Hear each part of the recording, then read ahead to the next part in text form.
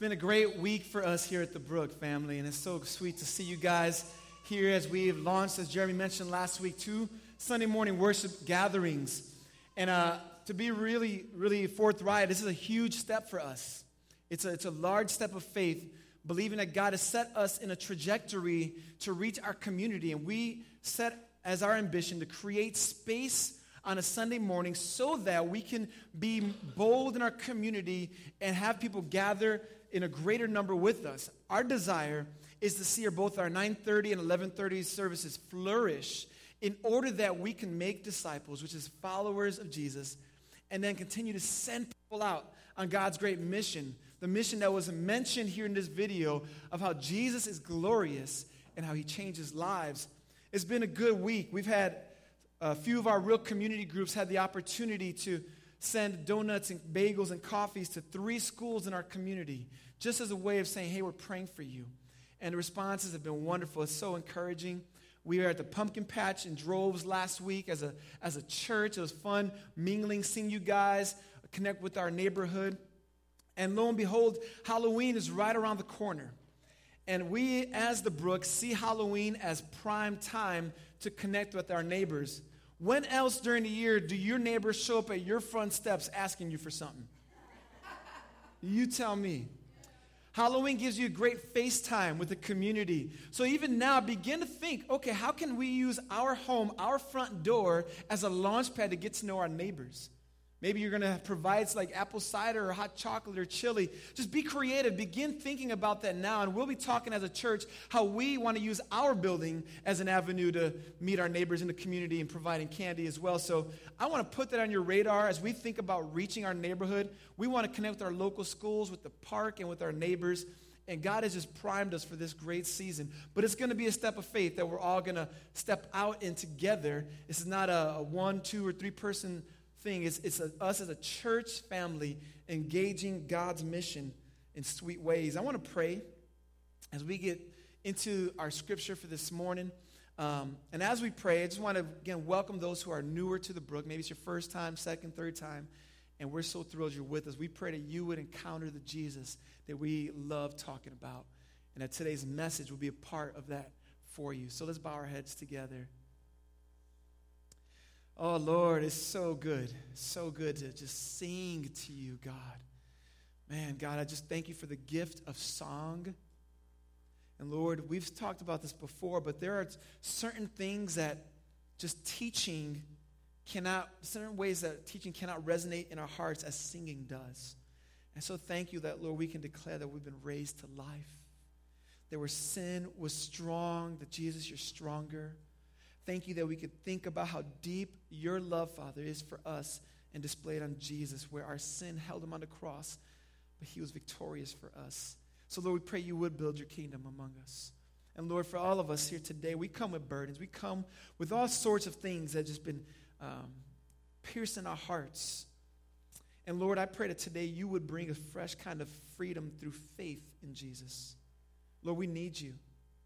I need you to show up, Lord. I pray that your Holy Spirit, would you empower and fill me in a fresh way as I open the very words that you inspired to people that you've created. Oh, so God, I know you're here, and I know you're about this work. So we bring it all to you in the name of Jesus. Amen. Yesterday, as a family, we kind of took our Saturday to get the house organized. You know that season in Chicago where you kind of cry putting away your shorts? You're tearing up seeing your tank tops and your flip-flops going to the bin, and you're just like, why is this happening to me? That was yesterday for us, and we swapped out our summer clothes with our fall and winter clothes. And while we were doing that, man, the house got trashed. I mean, because you're pulling stuff out, and there's like just piles of clothes, and then now it's revealing the other stuff you're hiding, you know, all summer and spring long, and now it's out there. But you know, in order for the house to get organized and cleaned up, we got to get it out there. It's got to become visible. It's got to be made known, and that's the way God works with our hearts. You know, all of us, as I mentioned, man, we have burdens, man. We got things that weigh us down, things in life that discourage us. And sometimes it's decisions that we've made that put us in that place, and sometimes it's a society we live in. what we want to do, though, is make sure that we all know that God doesn't want us to try to cover up what's on our hearts. He doesn't want us to try to deal with it in our own way, but he wants us to make it exposed, to put it out there before him and say, God, I need you to deal with this. I need you to answer this part where it's really struggling here. And sometimes for us, it's a matter of our faith that's battling. Sometimes we're struggling with our faith. We're struggling to fight for joy, and there's a certain kind of maybe ashamedness that we feel about it, a certain kind of disappointment that comes with it. Maybe it's our frequent failures as we try to love Jesus. Maybe it's just unanswered prayers. Whatever it is, there are things in our life that cause us to battle and fight. And God is calling us to put it out there before him and say, give it to me. Lay it before him. Let him deal with it. God wants to raise up our faith today. And maybe you don't know who Jesus is. Maybe you've heard of him. Maybe you've heard of him dying on the cross. You've seen pictures. You've even sung some songs, but you don't know him personally. Our prayer is that today God would raise up faith within you so that you would give your life to him and see him deal with the things in our hearts in ways that only God can deal with, through forgiveness, through faith, through repentance, which means turning from our sin, and by giving us a new life. And there's others of us here who know this truth, and God wants to cause us a fresh focus in our faith. And there are words that are spoken by an individual in the story we're looking at today. He says to Jesus, I believe, but help my unbelief. Have you ever been there? Where you know, God, I know you can do this, but I'm doubting it. I know you have the power, God. I just don't believe you right now. And so I want you to repeat these words after me. Say, I believe, help my unbelief. I believe, help my unbelief. We've all got unbelief in our hearts, and our prayers that God would root that out and raise up faith within all of us. You know, a lot of times our faith stems from understanding our inadequacies, how broken we really are. But I want you to know this much. Don't be afraid to confront the fact that you're a broken individual or that you have failures and inadequacies, because the acknowledgement of your brokenness makes you the perfect candidate for God's power and grace. And that's where God wants to meet us today. We're going to find ourselves in the book of Mark, chapter 9. We've been slowly, methodically plowing through the book of Mark. And we find ourselves in the middle of Mark chapter 9 in the Bible. The book of Mark is a story of Jesus' life and a story of how his followers grew to follow him. And we find ourselves in Mark chapter 9, verses 14 through 29 today. It's a longer text. Looking forward to unpacking it with you guys. There are Bibles in front of you. If you don't own one, consider the one in front of you yours. It's our gift to you. The book of Mark's towards the end of your Bible in the New Testament. I'm going to read the first couple of verses here just to get them in front of us, make some observations, and then read a larger portion of the text today.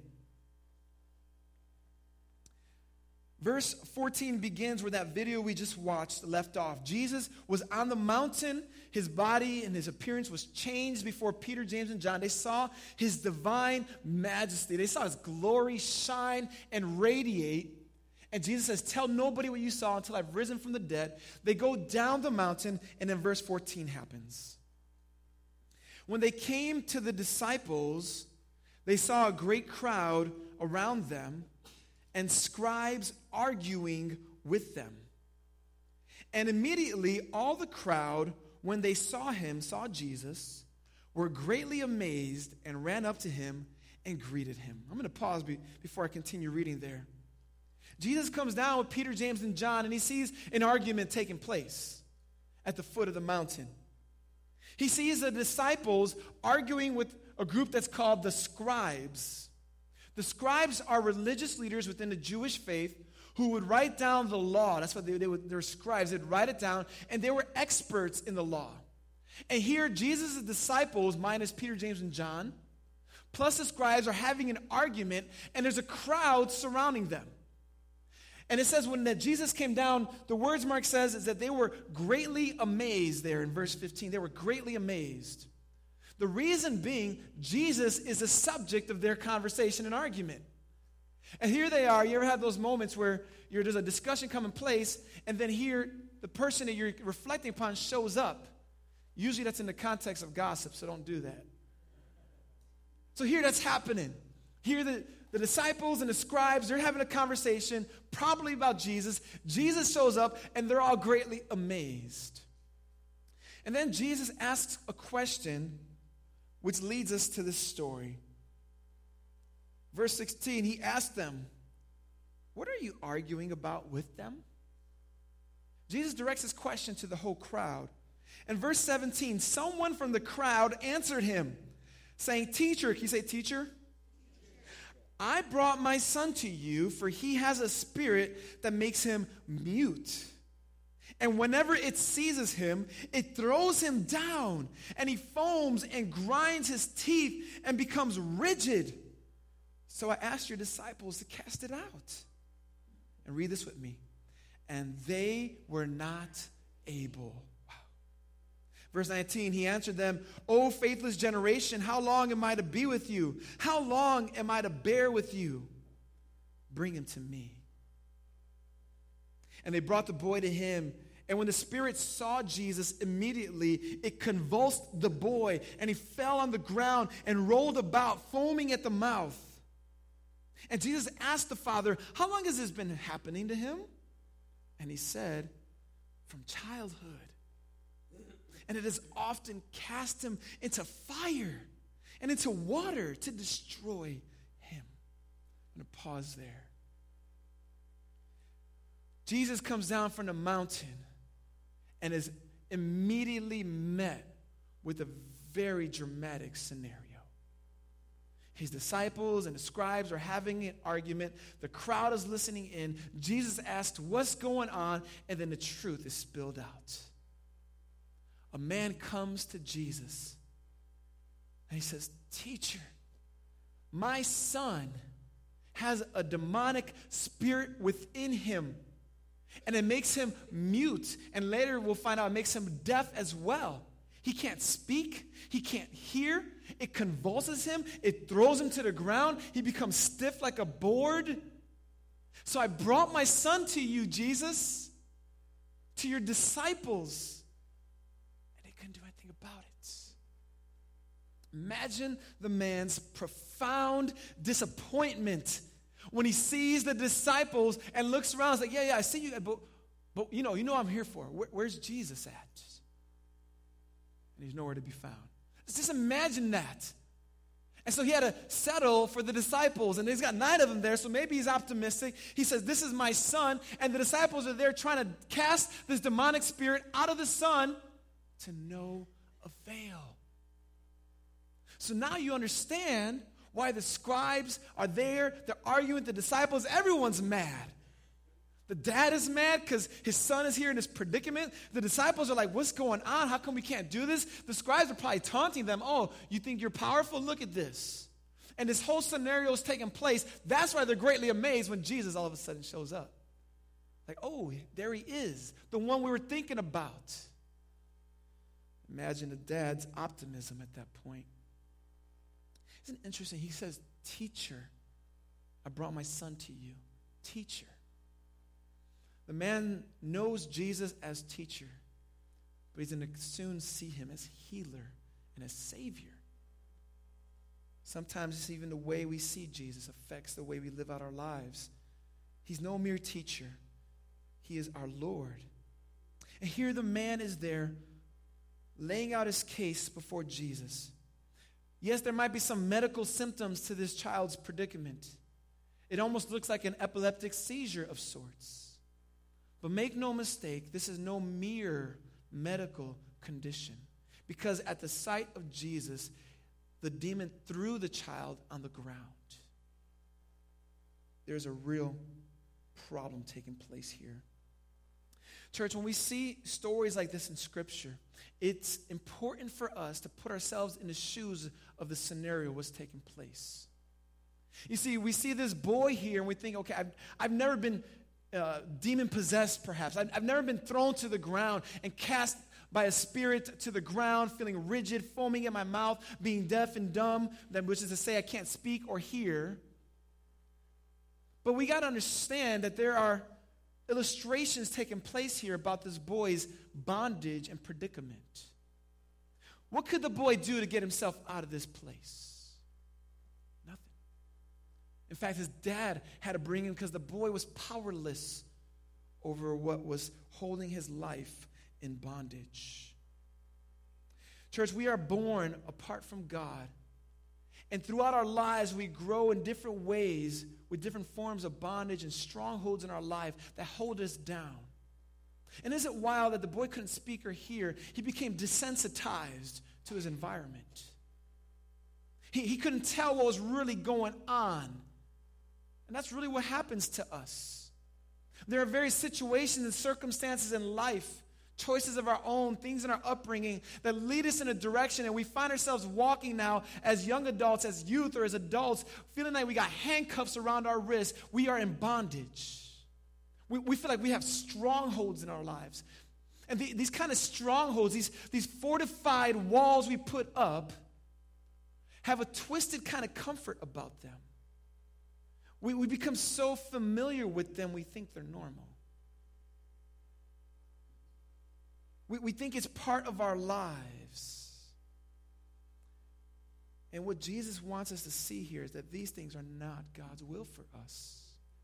Church, I need you to think in your heart, okay, what are the kind of things in your life that you find yourself battling? Kind of strongholds that you find yourself in your weakest moments running to? What kind of bondages is God wanting to free you of even today, church? See, it's important for us to dig there a little bit. Because this boy is not much different than any of us in some ways. Sometimes it's just destructive lies we've believed about ourselves, and we hate ourselves. This is why cutting has become such an epidemic in our society, because Satan is about the destruction of people. And if he gets you to hate yourself, he gets you to destroy yourself. It's a stronghold that God wants to free us from. Sometimes it's various forms of addictions, even subtle ones with alcohol and weed and other kind of things. Or maybe it's more overt ones like drug abuse. Maybe it's pornography. And it holds you in bondage. You feel like you are a slave to it because you've got no power against it. And then what flows often from pornography is self-gratification, sexually speaking. And God is saying, we doesn't want you to live as a slave to these things. See, this boy's bondage is not much different than a lot of our own. Sometimes we use our words to tear people down in order to build ourselves up, and it's kind of comfort, a twisted kind of comfort we have. A form of bondage, a stronghold, unchecked anger, and we can go on and on and on. But for many of us, it's become so second nature, we think it's normal, or it's just the way it's going to be for me. I recently spoke with somebody who says, I know God is gracious and powerful and good. I'm just having a hard time believing he's that for me. Maybe that's where you're at today. You know God is good. You believe, but there's unbelief. Not for me.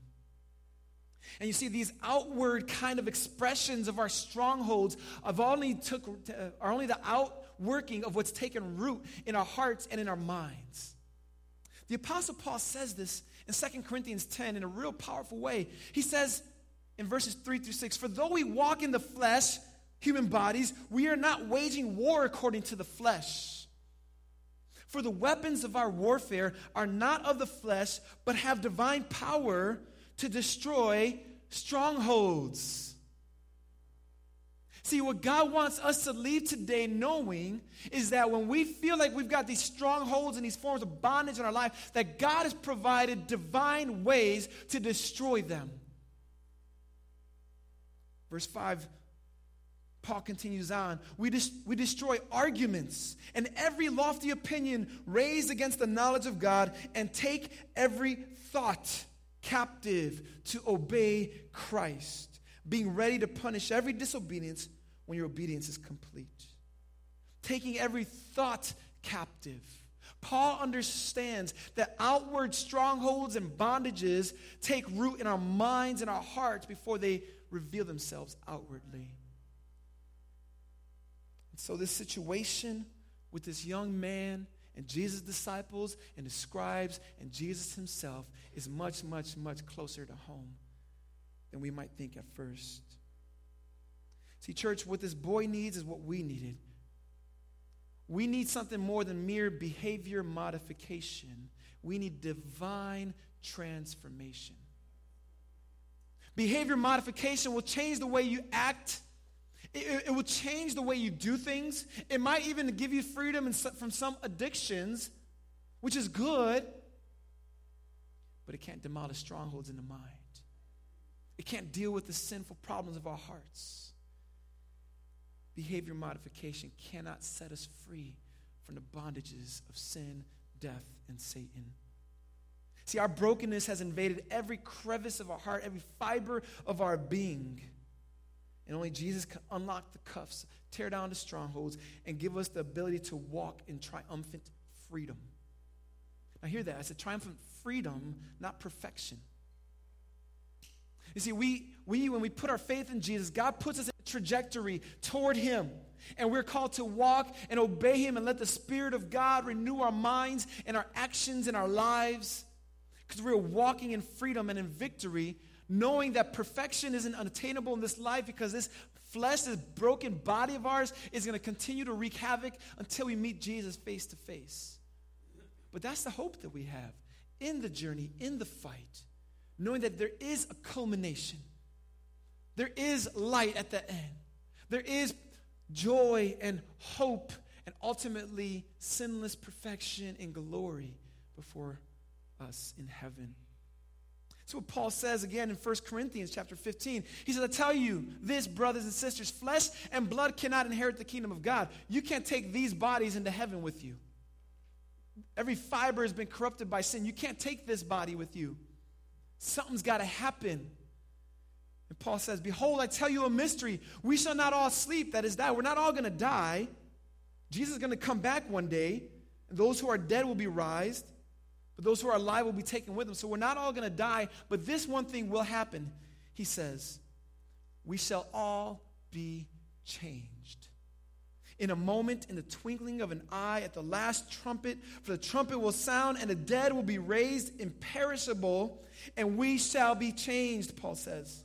For this perishable body must put on the imperishable, and this mortal body must put on immortality. What Paul is saying here is in this life, you're not going to reach immortality or an imperishable kind of thing because our bodies have expiration dates on them. Like that can in the cupboard. But what Paul says is that one day our lives will be changed. Our strongholds will be broken definitively, and we will be with Jesus in glory. And this is why Paul says this, death is swallowed up in victory. Oh, death, where is your victory? Oh, death, where is your sting? The sting of death is sin, and the power of sin is the law. But thanks be to God who gives us the victory through Jesus Christ our Lord. Church, you find yourself living in strongholds, in bondage. Let Jesus free you.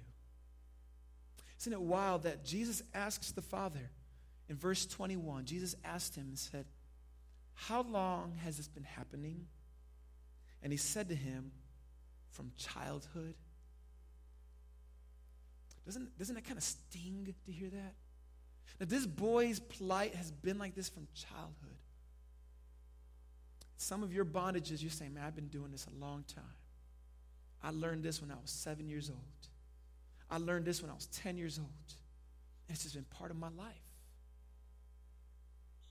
Jesus is going to free this kid. And he offers that to you. Parents, this is a word for us. This boy's bondage is from his childhood. And if you have a child, that God has given you a certain kind of responsibility to create a hedge of protection around your child. You can never protect them truly. We know this. But there are things in your responsibility as a parent to be proactive about the safety of your child. And I'm not just talking running in the street kind of safety, but their minds, their hearts, their eyes. Long are the days, parents, where we could give our children little supervision with media and social media. We can't let our kids just on our iPads or our phones without supervision. It's like a loaded weapon in their hands from childhood. And I know it creates a lot of burden. It's hard work because it's so much easier to pass off the technology and say, hey, go busy yourself. I need some space. Been there. I understand that. But Netflix isn't safe. YouTube isn't safe. Your phone isn't safe. Your iPad isn't safe. None of this is not safe. It's not safe for you. You know that. Why for our children? And we've been given a privilege to protect, to preserve, and by God's grace to keep pure according to our ability as parents. Yes, our children will make their own decisions, but let it not be because we were not careful to protect them. It's a weight to carry, but boy, what a joy it is at the same time. And maybe you don't have a child, but you are a spiritual parent, or your family. You come alongside of parents. You speak into their lives. Maybe they need a break, and you say, hey, don't give them the TV. Don't give them the Netflix. I'll take them for 2 hours. I'll help you.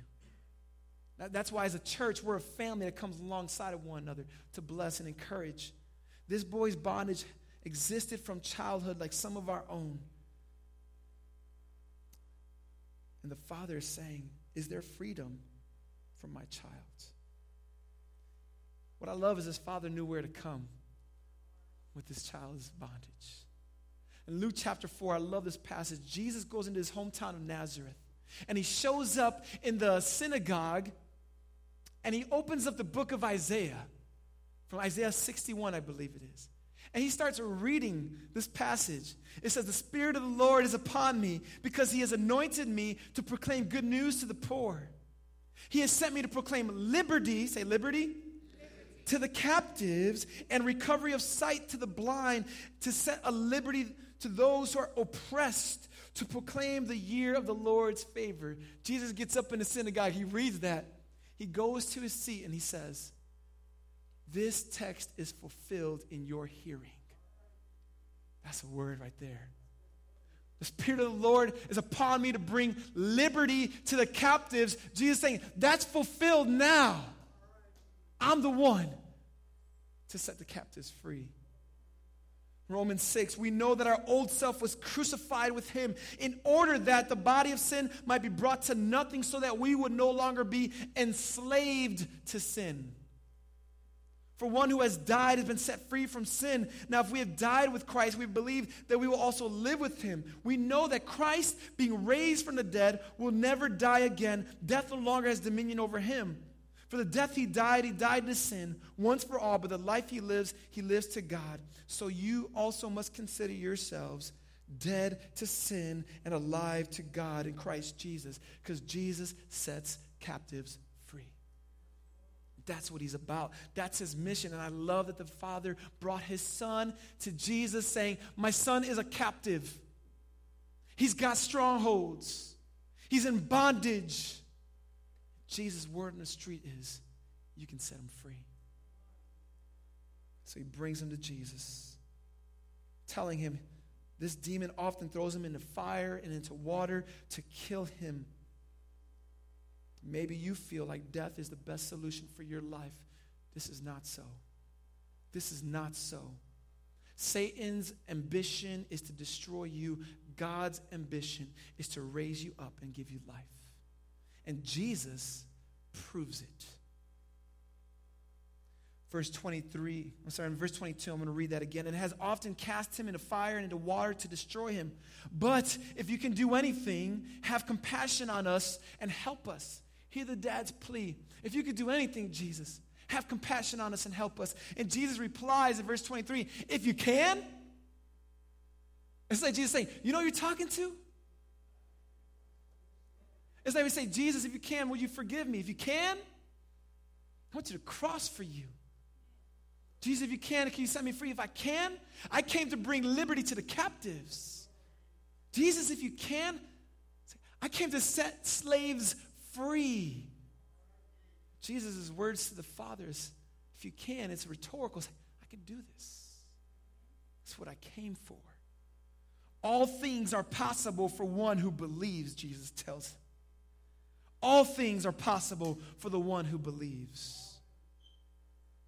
And boy, you might be saying, man, Jesus, I know you can, but I'm having a hard time believing it for me. Well, you're in good company. Because look at verse 24. Immediately the father of the child cried out. Just his desperation, he cried out saying, I believe, but help my unbelief. Say it with me. I believe. Help my unbelief. I believe. Help my unbelief. This man's prayer is a prayer for the ages. And when Jesus saw a crowd came running together, he rebuked the unclean spirit, saying to it, you mute and deaf spirit who has desensitized this child, I command you, come out of him and never, say never, never enter him again. And after crying out and convulsing him terribly, it came out. The boy was like a corpse, so that most of them said, he is dead. Isn't that what strongholds do to us? Little do we know we're dying inside. It's like we're laying lifeless, colorless, motionless. Jesus casts out this demon, breaks the stronghold, sets him free, and there he is dead. He's there, and people think he is dead, but Jesus took him by the hand. He lifted him up. He'll do that for you. And the boy arose. The boy arose. See, the Spirit convulsed the boy violently. And sometimes, I mentioned, we have a twisted kind of comfort and enjoyment of the things we know are killing us. And it is painful to break that. And just as this boy was convulsed terribly, you feel like, I just can't let go, but I know I need to. Jesus, help me here. And Jesus does it. See, church, recognizing your inadequacy and brokenness makes you a perfect candidate for God's grace and power as you believe in him. Well, the disciples got a lingering question here. They got a problem with the situation. And in verse 28, when he had entered the house, this is now a private conversation, his disciples asked him privately, why could we not cast it out? I mean, I'm wondering that question, like, Jesus, what was up with that? We've been with you for some time now. We've seen you do this a lot. Why couldn't we do this? And Jesus said to them, this kind cannot be driven out by anything but prayer.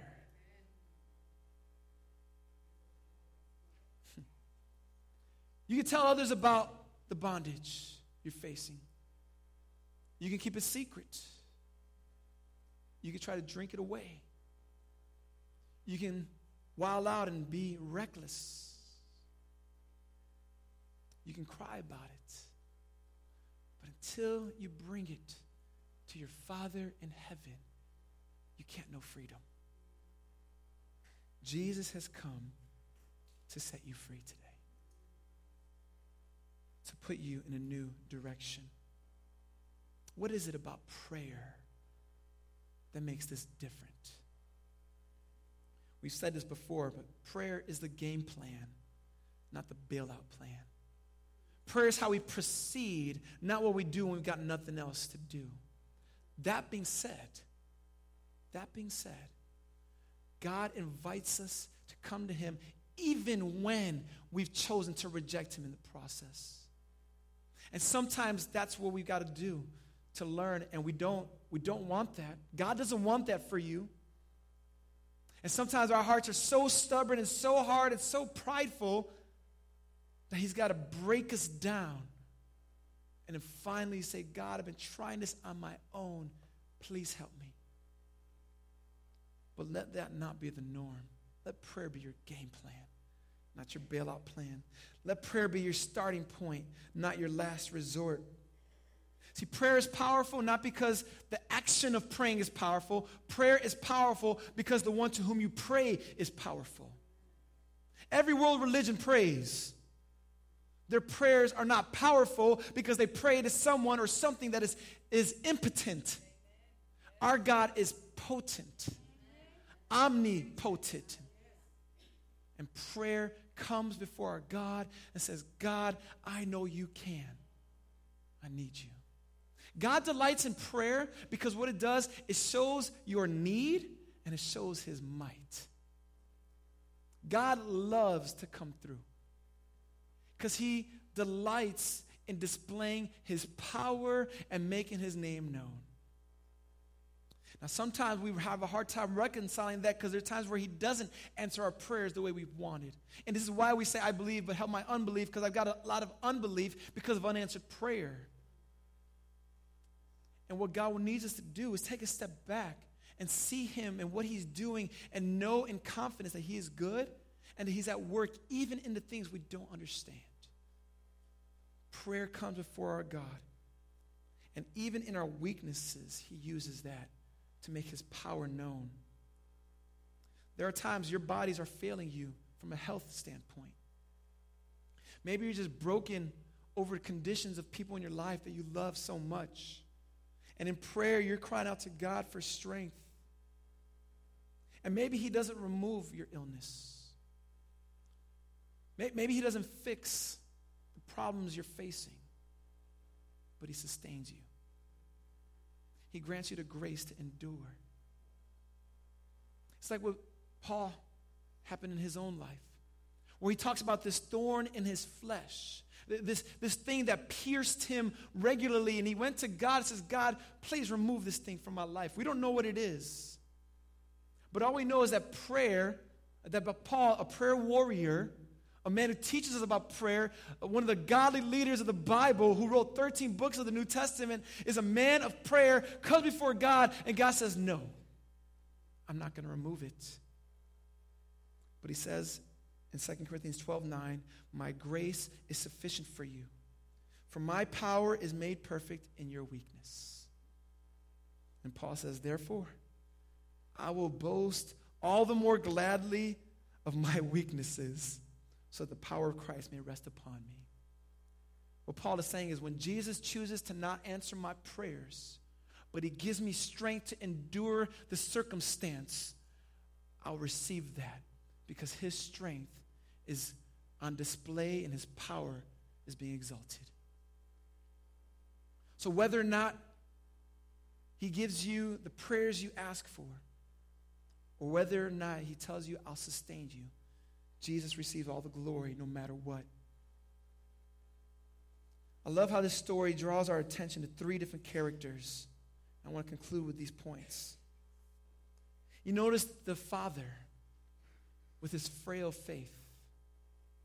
And how he's there saying, I believe, but help my unbelief. And a lot of us say, I resonate with that. Use that prayer in your prayer arsenal. Just say, I'm going to take that one straight from the book. I'm going to get on my knees and say, God, I believe, but help my unbelief. From a child's standpoint, we see the strongholds and bondage of his life, much like the ones we face in ours. And just as Jesus brought freedom, you must believe that he has come to set you free. And where the disciples are wondering what's going on, Jesus reminds us that our faith is active through prayer. The disciples were attempting supernatural tasks through natural means. That's whenever we do anything without praying. And what Jesus is saying is, no, you might have seen what I've done, but you've got to pray. You got to trust the Father in heaven to show and reveal his power. Church, repeat after me. I believe. Help my unbelief. Well, I want to invite you to put your clothes on the bed. Put out your mess before God. Say, God, this is my strongholds. These are my burdens. These are my addictions. These are the handcuffs. Would you set me free? I believe, Jesus, and help my unbelief. The prayer of the broken makes you a perfect candidate for God's grace and power to be manifested in your life. We learned that from here, and we've seen it in our lives. And let's continue to walk in this way, church, so that at the end, God would be glorified by making his strength perfect in your weakness. Let's pray.